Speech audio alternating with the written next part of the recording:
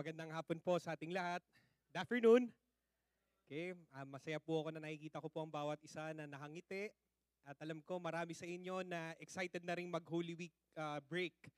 Pero before we continue on, we just want to worship God for who He is. Kanina po kumanta po tayo, sumampan tayo sa Panginoon sa pagkanta. And kanina po sa pagbibigay din, we also worship the Lord through giving. We prayed. It's also a form of worship. And ngayon po, makikinig po tayo ng salita ng Panginoon, which is another form of worship for us. It's a privilege, katulad na sabi kanina ni Miss Claudes, na we gather as a church community to be refreshed, but not only to be refreshed, but also to be a blessing to others, even as we have heard the Word of God here. So, bago lang po ako magpatuloy, sino po ba dito yung nandito last week? We missed you. Ayan, sino yung nag-worship service dito last week? Some of you are here. And katulad po ng, kung kanina po nandito kayo, we played a recap. Last week, John Webb preached powerfully a word of God for us. But for the most of us, 10,000 of us actually went to SM MOA Arena with the rest of our Victory family. So we went there, 10,000 of us, for our Discipleship Conference 2023. So as we believe that God will move in miracles, that we will continue to honor God and make disciples, and He will perform miracles before our very eyes as we continue to honor Him with what He has called us to do. So ang prayer po natin, hindi lang po dito sa mga nag-attend na ito, maka-experience ng miracles, but even for all of us who believe in the Lord Jesus Christ, that miracles are still possible.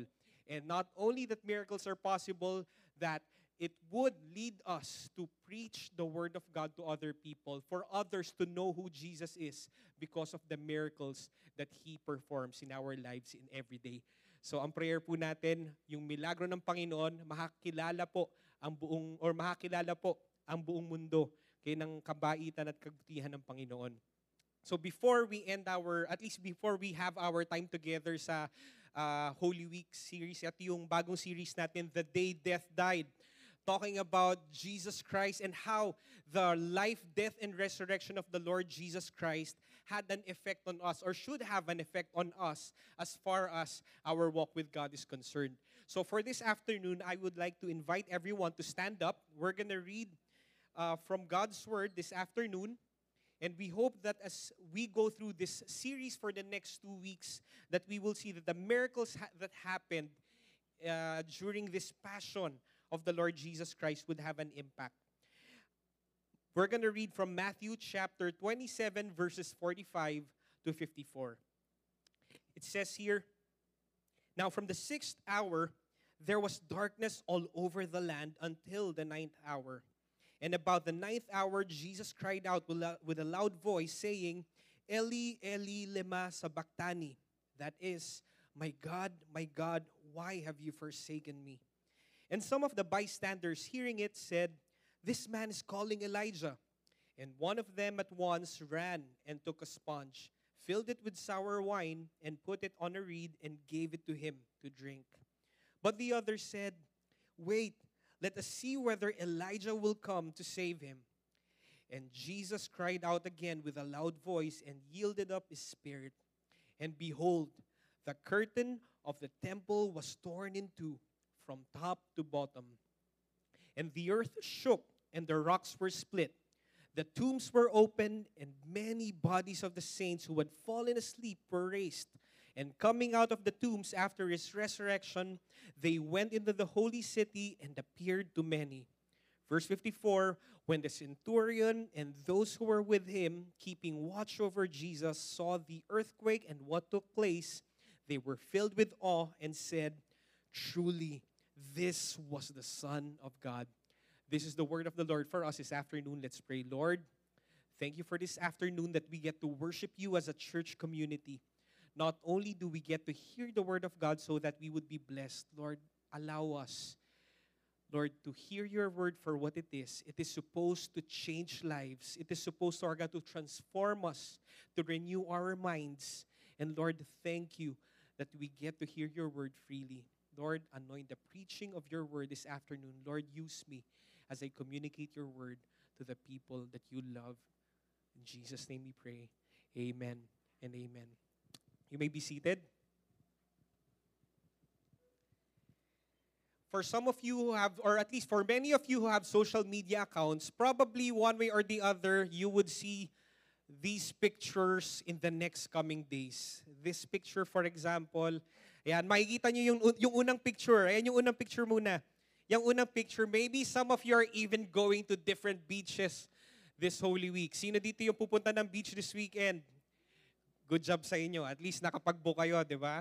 So maybe some of you are staying here in the metro and probably you would see this kind of picture. Sino dito yung excited na kayong mawalan ng sasakyan sa EDSA, di ba? So, sana po, kung magpupunta kayo sa province, ma-enjoy namin yung pagsistay dito sa Manila, no? So, at least may enjoy namin yung carless EDSA. Okay, but regardless of whether you're, at least ako, as a follower of the Lord Jesus Christ, I became a born-again Christian way back. Okay, more than a decade ago.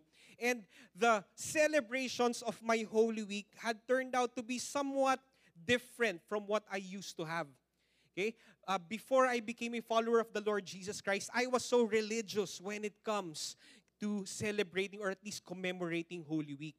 Now, I understand that a lot of us who are followers of the Lord Jesus Christ, ganun na yung situation natin. Kumbaga, alam na natin yung victory ni Jesus, so that's why we celebrate or we commemorate Holy Week different way.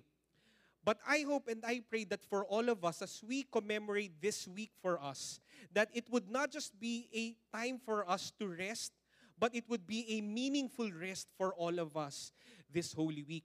Na hindi po natin i-take for granted of what transpired, okay, at least in the for the next week, what people commemorate in such a way na i-disregard natin. Alam ko, dito gumraduate na tayo. Other people, the way they would celebrate Holy Week or commemorate Holy Week is that they would try to fulfill their panatas. Diba? Sino dito ay nakapag-familiar kayo sa panata? So these are things that people do in order for them to receive a promise that was given to them, or at least that they think that was given to them. Now, I would remember some people getting interviewed and saying na kaya niya ginagawa yon para yung mga anak niya maging strong or at least lumago ng healthy at even sundin nila si Lord, or maybe even they are praying for things to happen in their lives. Now, whether at least dito po sa side na ito, I hope that we graduated from that. If not, okay, I want us to understand that you can never work out for your salvation. Okay? Yun po yung malinaw sa atin. But also, if you're on the other side of the spectrum, when you are commemorating Holy Week, I hope that this will not just be a meaningless Holy Week for all of us. When we celebrate or commemorate Holy Week, we would look at what exactly Jesus has done for us. And not only do we celebrate or commemorate Holy Week, but even for the rest of our lives. Dapat po yung gospel, what happened to the Lord Jesus Christ, what transpired during the Passion of Christ, it's not something for us just to remember 1 week of the year. The gospel should have an impact to all of us every single day of our lives, 24/7, 365 or 66 days of the year. So in fact, speaking of familiarity, I know that for all of us here, this is something that's familiar to us, kahit hindi po Holy Week. Okay? This is a statement that I would like to show for us this afternoon. Okay? This statement tells us, okay, ayan, why did Jesus have to die on the cross for our sins? This is actually a question coming from a book that teacher Claude's, Miss Claude's, okay, Claude's and the rest of our kids teachers were discussing every single Friday. And I want to thank you, Claude's, for at least meeting up with our kids volunteers. This is one question in the book that they are studying. Okay, the title of the book is Keeping Your Kids on God's Side.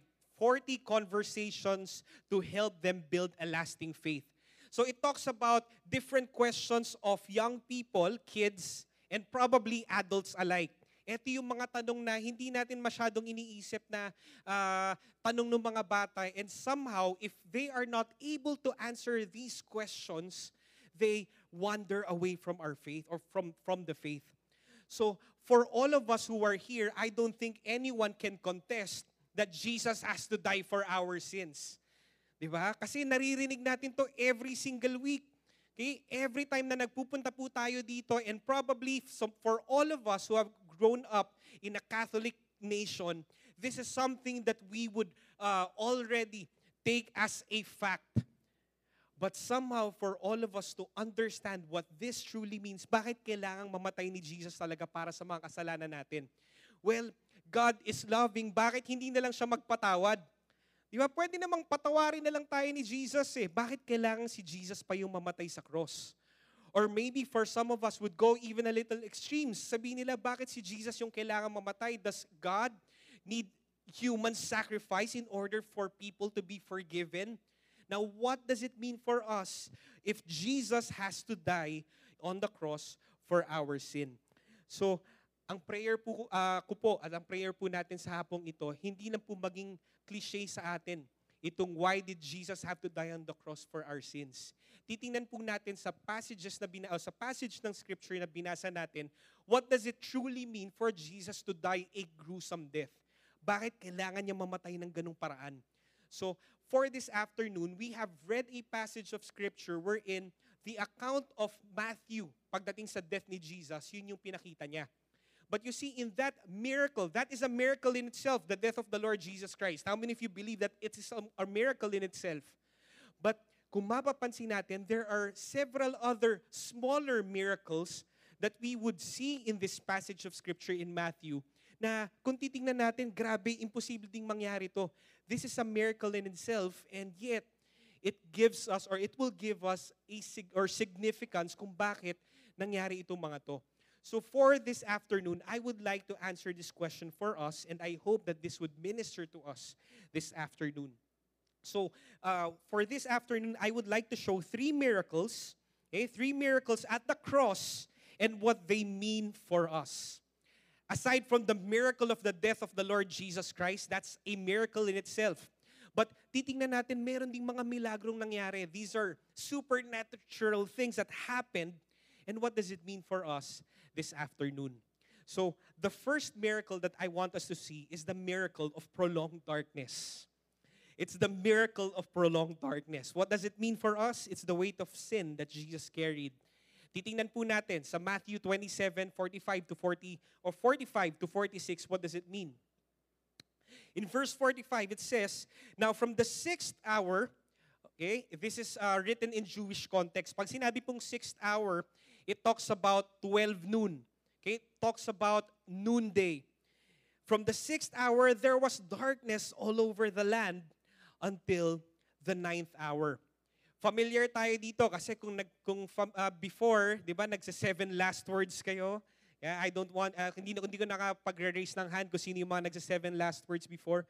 But you just know that Jesus Christ traditionally died at 3 p.m. Well, we talk about here, Jesus, at the 6th hour, there was darkness all over the land. Imagine nyo, it's 12 in the afternoon. Until the 9th hour, until 3 p.m., there was darkness all over the land. Probably other people would say that this is a solar eclipse, but I beg to disagree. Because during this time, yung time na si Jesus ay pinako sa krus, it was a celebration of Passover.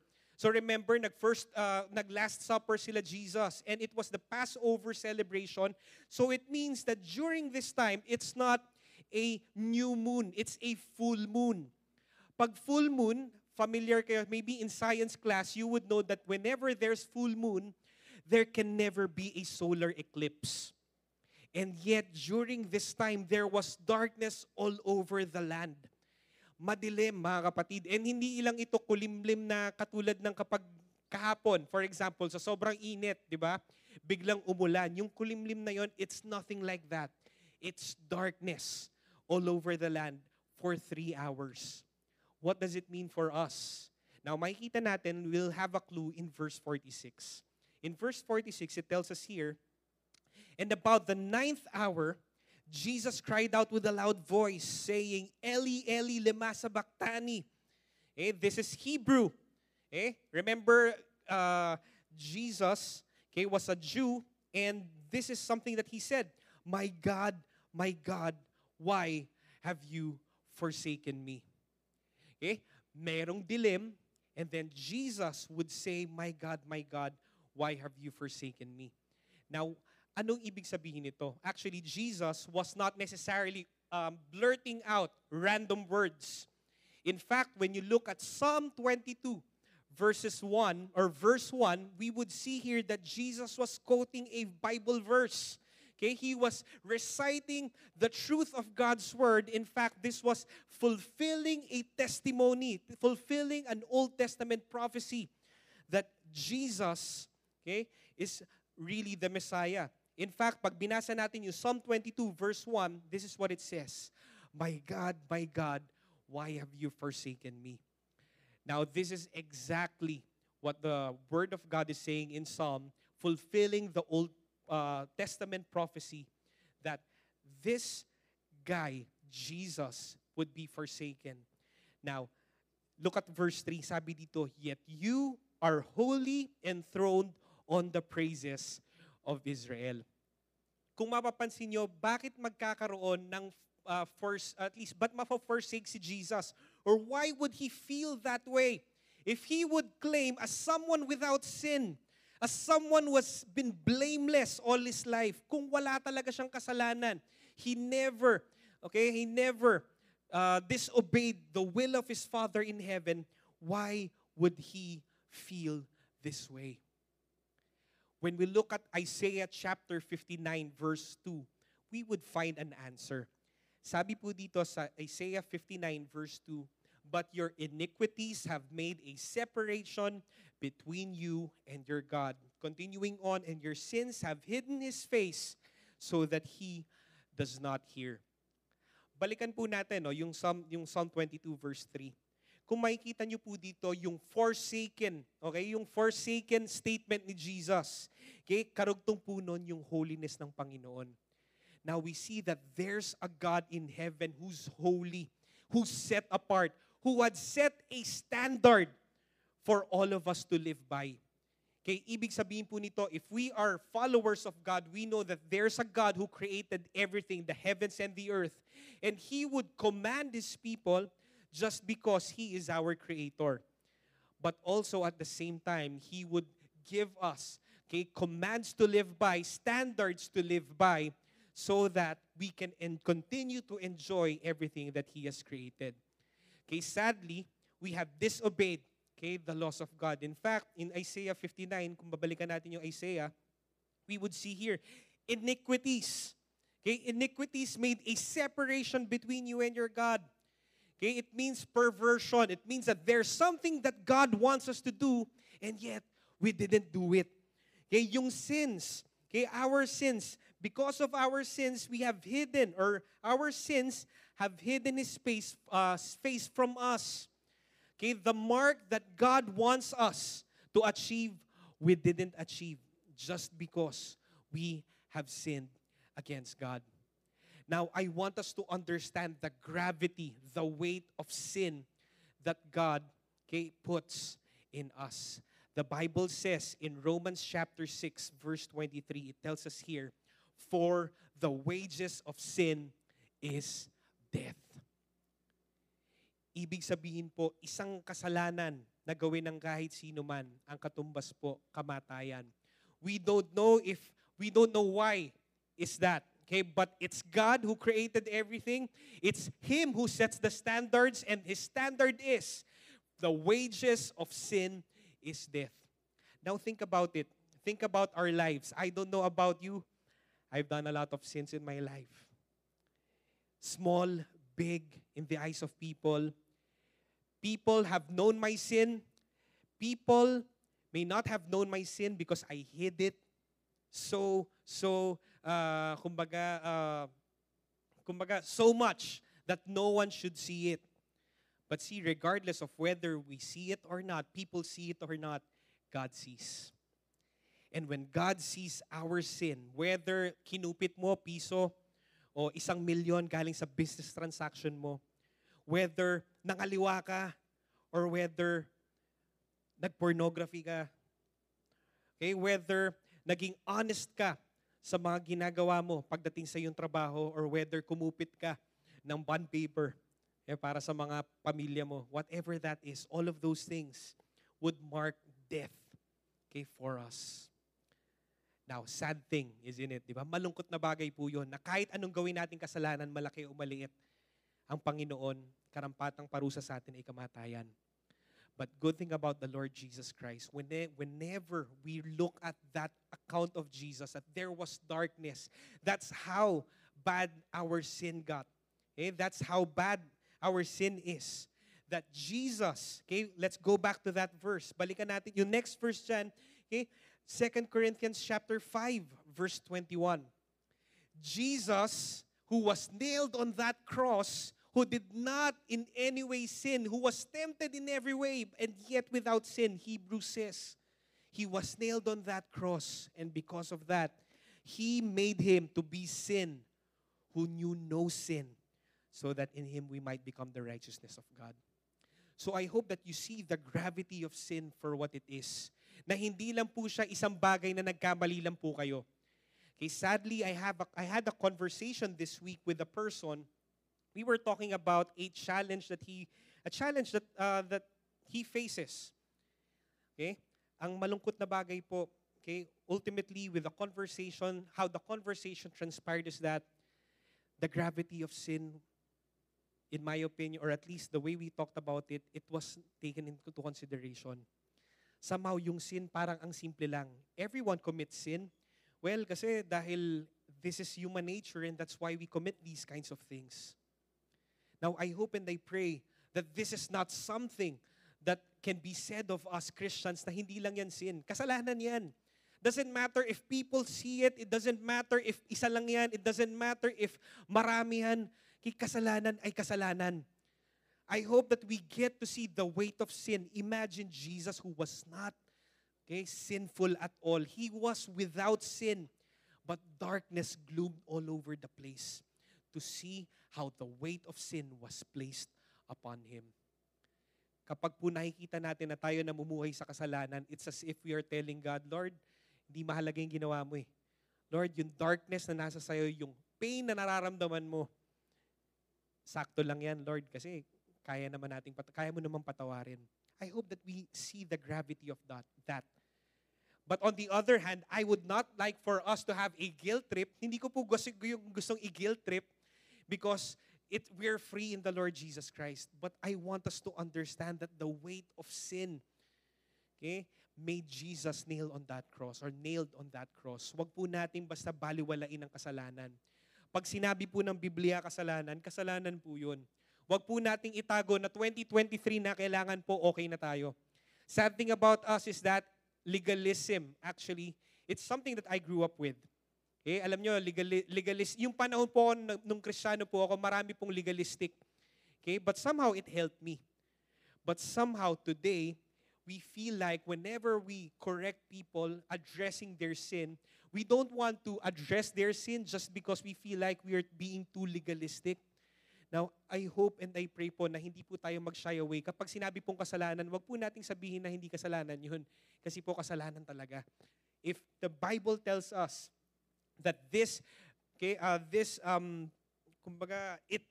violates the rule and the reign of the Lord Jesus Christ, then we call it a spade. Okay? Let's call spade a spade. Let's call sin a sin. Now, for all of us, alamin natin, okay? Anong application ito para sa atin? Knowing the agony of the Son of God on the cross, the darkness that loomed behind, and even the feeling of the Lord Jesus Christ being forsaken should keep us on our toes and thank God for who He is. Lord, salamat po kasi kineri mo yung mga kasalanan ko. Salamat po, Panginoon, kasi yung mga bagay na ginawa ko in the past, yung ginagawa ko in the present na kailangan ko surrender sa inyo, Lord, kayo po ang sumagot nun. I don't want to be the kind of a person that would disregard what you have experienced. Okay lang po ba yun? Okay? So, yun po yung unang milagro. There's the first miracle that happened, the darkness, the prolonged darkness, the weight of the sin of man being carried by Jesus. Now, the second miracle at the cross, the miracle at the cross and what it means for us, the miracle of the torn veil. the miracle of the torn veil. And this means, what it means for us is the requirement of God's law that Jesus fulfilled. So let's take a look at verse 49 or verse 50. It said in verse 50, and Jesus cried out again with a loud voice and yielded up His spirit. So just so you know, yung kapag po naka-crucify kayo for 6 hours, you cannot just shout. Di ba? Imagine mo, usually people would die a gruesome death out of lacking breath. Nakabitin po kayo sa cross. Ang mangyayari sa baga, bibigay lang yung baga natin kasi po may hirapan tayong umangat pag tayo po'y nakapako sa krus. And yet, Jesus yielded out His spirit and cried out with a loud voice. So it just means that Jesus, in His humanity, okay, kumbaga, He is in control. He is sovereign pa rin. So, but more than that, I would like for us to focus on this. In verse 50, look at this. After He yielded up His spirit, okay, verse 51, it says here, and behold, the curtain of the temple was torn in two from top to bottom. Now, the curtain of the temple, anong ibig sabihin ng temple? Di ba? Alam naman natin na tayo, in the 21st century Christianity, we know that our bodies are the temple of the Holy Spirit. But during Jesus' time, temples were physical buildings that human hands created. Okay, can we look at this picture? This is a temple during the time of Jesus. Kung makikita niyo po dun sa maliit na picture, ayan, there's this 5-foot person, approximately 5-foot tall person. Okay, that's a human being. That's a priest. Okay? And kung makikita mo yung curtain ng temple, 60 feet tall. Ganyan po siya kataas. And Josephus, one of the Bible historians, would say na 4 inches thick yung curtain ng temple. Okay? Balikan lang natin. We are not Jewish and we know that people would offer sacrifices on the temple so that, okay, their sins, the Jews' sins, would be forgiven. There's a priest that would come every single year to atone for their sins. So imagine that once a year, there's just this one person assigned. Okay, it could not be any one of us. It should be a priest. It should be someone who had been assigned, okay, to offer a sacrifice. And even ito po, yung pagpasok niya dito sa curtain na to, this is the Holy of Holies. This is where the Ark of the Covenant is located. Ibig sabihin, yung presensya ng Panginoon, nandiyan sa loob na yan, Holy of Holies. Hindi ka pwedeng pumasok dyan. Remember, pag sinabing holy, di ba? Hindi tayo makakapasok. Remember the kind of separation that we have from God because of our sin. That represents it. Yung curtain, it's for us to be separated from a holy God kasi makasalanan tayo. Now, can you just imagine, if you are a priest, you would offer a sacrifice there once a year. And eto yun. The catch is this. If you are a priest selected for that year, you're not sure if you're going to come out alive. Pwede kang pumasok doon, paglabas mo, bangkay ka na. Ganun ka-holy si God. Okay? Now, ano yun, kaya kung ikaw yung ma-assign na priest, okay, mag-pray ka lalo, Lord, di ba? Parang mahirap yun, di ba? Pero you can just imagine, this is the kind of life that the Jewish people live. And rightfully so, kasi ito yung plano ng Panginoon. Pero para ipakita sa atin graphically of what really transpired during Jesus' crucifixion, the moment Jesus yielded up His spirit, the curtain, okay, was torn. A 4-inch curtain. I don't know kung gaano kakapal yung kortina nyo sa bahay. Okay, 4-inch curtain, 60 feet tall. From top to bottom, it was torn. Na-imagine nyo ba? Okay?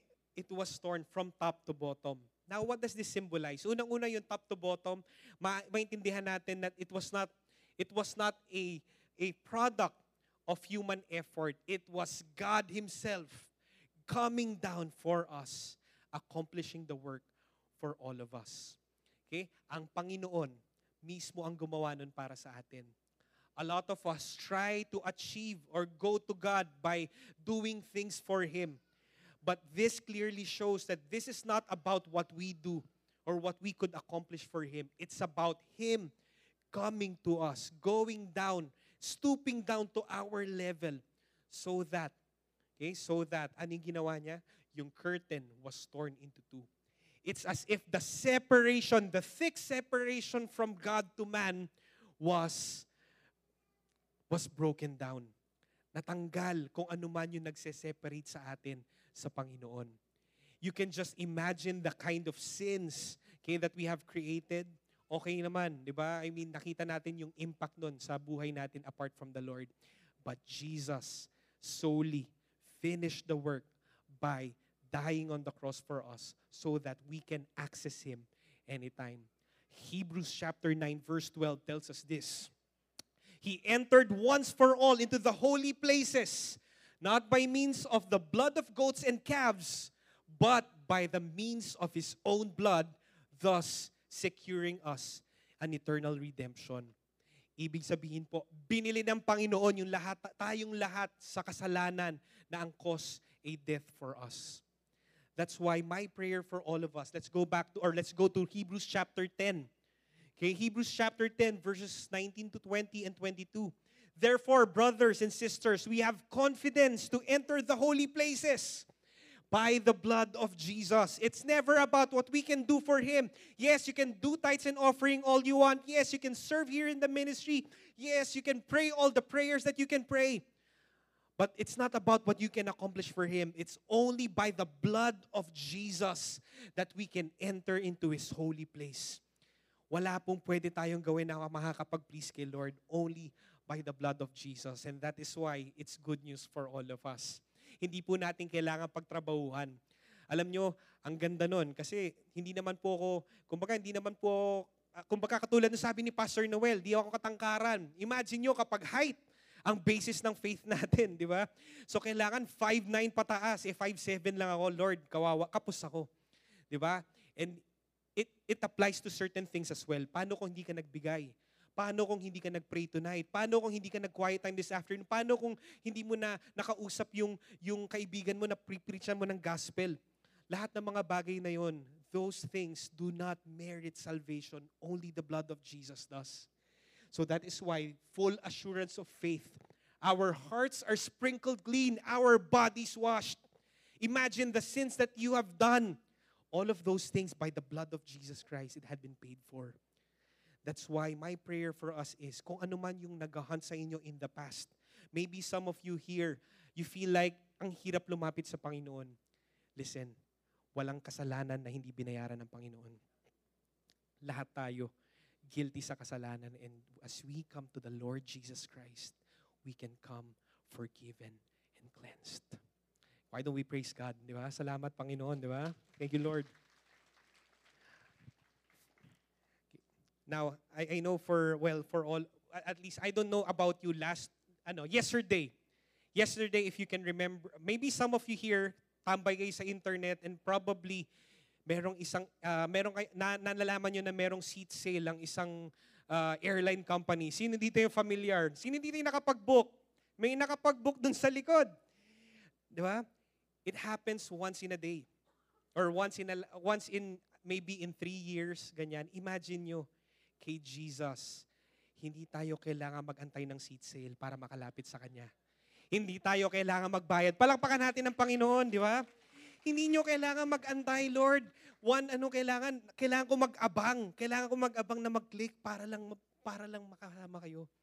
Anytime during the day, 24/7, you can come to God in full confidence. Lord, I can come to you. Whatever that is that I am asking for, wherever I am, nasa banyo man ako, nasa lupalop man ako ng daigdig, alam ko na merong access ako sa Panginoon because of what Jesus Christ has accomplished for me. Jesus gave His way para magkaroon ka ng access sa Ama. And lastly, the kind of miracle, the 3 miracles, ito yung isa din sa malupit na miracles na nakita natin. The third miracle, okay, and what it means for us is this, the miracle of resurrected saints, the victory over death that Jesus overcame. The miracle of the resurrected saints, and what it means for us is the victory over death that Jesus overcame. In verse 50, as we continue on, it says here, not only that the curtain of the temple was torn in two, but also the earth shook and the rocks were split. So you can imagine there was an earthquake. Kung the big one, ayaw nating mangyari, ito nangyari. dito. Okay, during the time of the Lord Jesus Christ. As we continue on in verse 52, it says here, the tombs were also opened, and many of the saints who had fallen asleep were raised. Na-imagine nyo, di ba? Si Jesus namatay. Okay, maybe, okay, I would like for us to have at least, eto lang, yung sinabi dito, some scholars would say that these saints did not rise up until the resurrection of the Lord Jesus Christ. But others believe na during the time that Jesus died, immediately people were raised up from the dead. Okay? Now, whatever the case is, we just know that saints were raised up from the dead. Ang importante nating malaman dito, may mga nabuhay. Pero paano sila nabuhay? Nabuhay sila katulad nung paano nabuhay si Lazarus. If you remember, Lazarus died already 4 days. He died. But Jesus raised him up from the dead as well. Now, itong mga saints na to, many of the saints were raised up from the dead and eventually died as well. But you see, the resurrection of the saints gave us a picture of another miracle in itself na may mga nabuhay ulit na patay.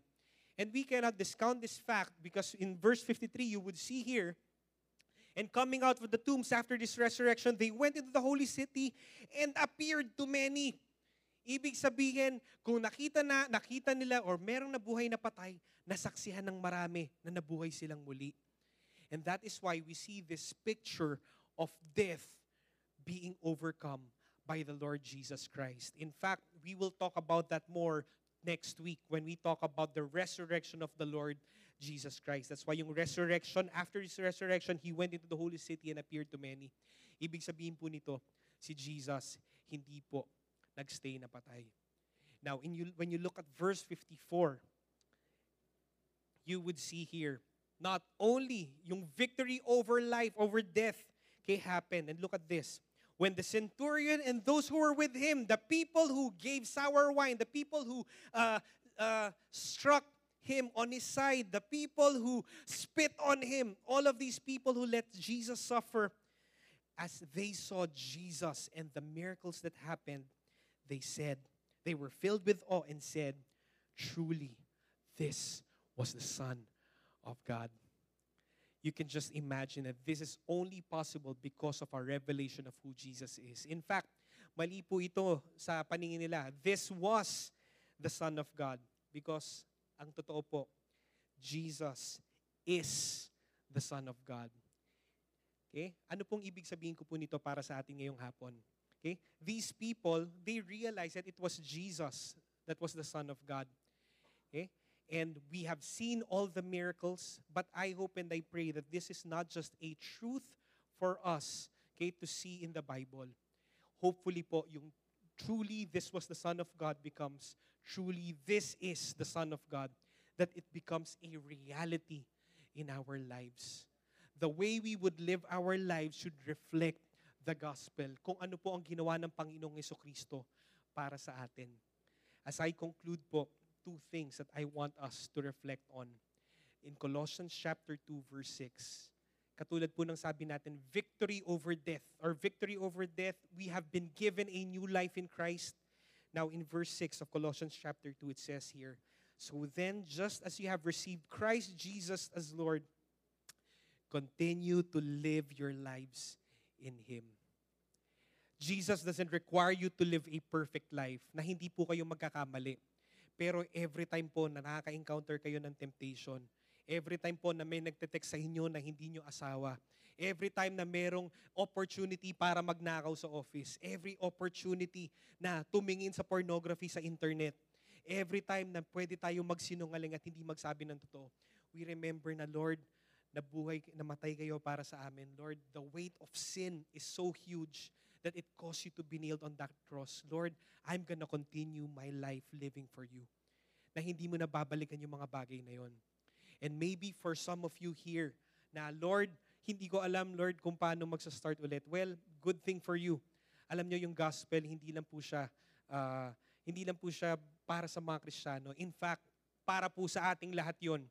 Okay? In fact, when you look at John chapter 14, verse 6, this is a very familiar passage of Scripture for us.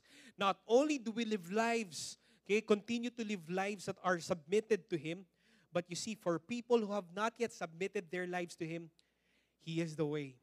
He is the truth. He is the life. Yung buhay na meron kay Kristo, iba. Yung buhay na meron kay Kristo, yung submitted kay Christ, this is a life that you would want to live. Because it's not just an empty kind of life na para po kayo nabubuhay na zombie. Marami po sa mundo ngayon ang nabubuhay na parang zombie. They amass a lot of treasures. They amass a lot of followers on Instagram or TikTok. They have relationships left and right, but they would feel empty. The Lord Jesus would give us life and life to the full. And so I say this as we end. I hope and I pray that we will not just spend the Holy Week meaninglessly, but we would have a meaningful Holy Week. Hindi po natin kailangan mag-flog ng sarili o pasakitan ng ating katawan para lang ma-please siya. Because the truth is, it was Jesus Christ who has fulfilled everything for us already on the cross. The veil has been torn into two. The darkness may have gloomed, but Jesus made an access for us to our Father in heaven. And we can come to Him, not wait for another seat sale, but go to Him every single time. And maybe, in fact, some of you here, that's your call today. Yung seat sale na inaantay nyo, eto na yon. Pwede kayong bumalik sa Panginoon.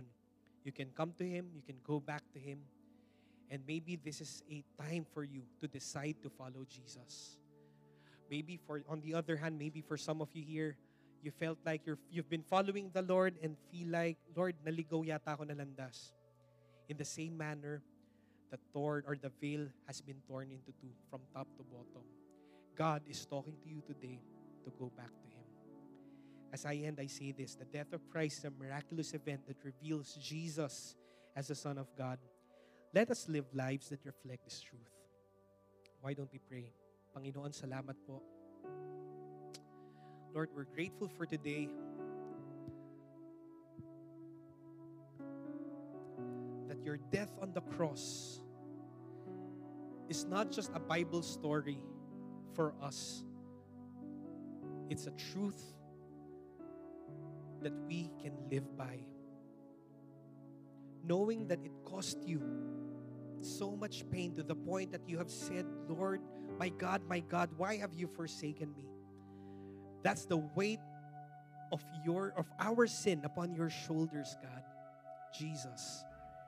And today, Lord, we just want to say, we want to go back to you. Maybe for some of you here, you've been walking with the Lord today, or you've been walking with the Lord for the past years, past months, but you feel like, Lord, there are things in my life that I want to surrender to you today. I just want to pray for you. Yung access ng Panginoon hindi sinara. Bukas pa rin yun. The Bible says that as you confess your sins to the Lord, He is faithful and just. He will not only forgive you of your sin, but cleanse you from all unrighteousness. It's not about what you do, but it's about what He has done for you. It's about who He is, the Son of God. Why don't you talk to Him right now? Go to Him in repentance and say, Lord, help me to follow you.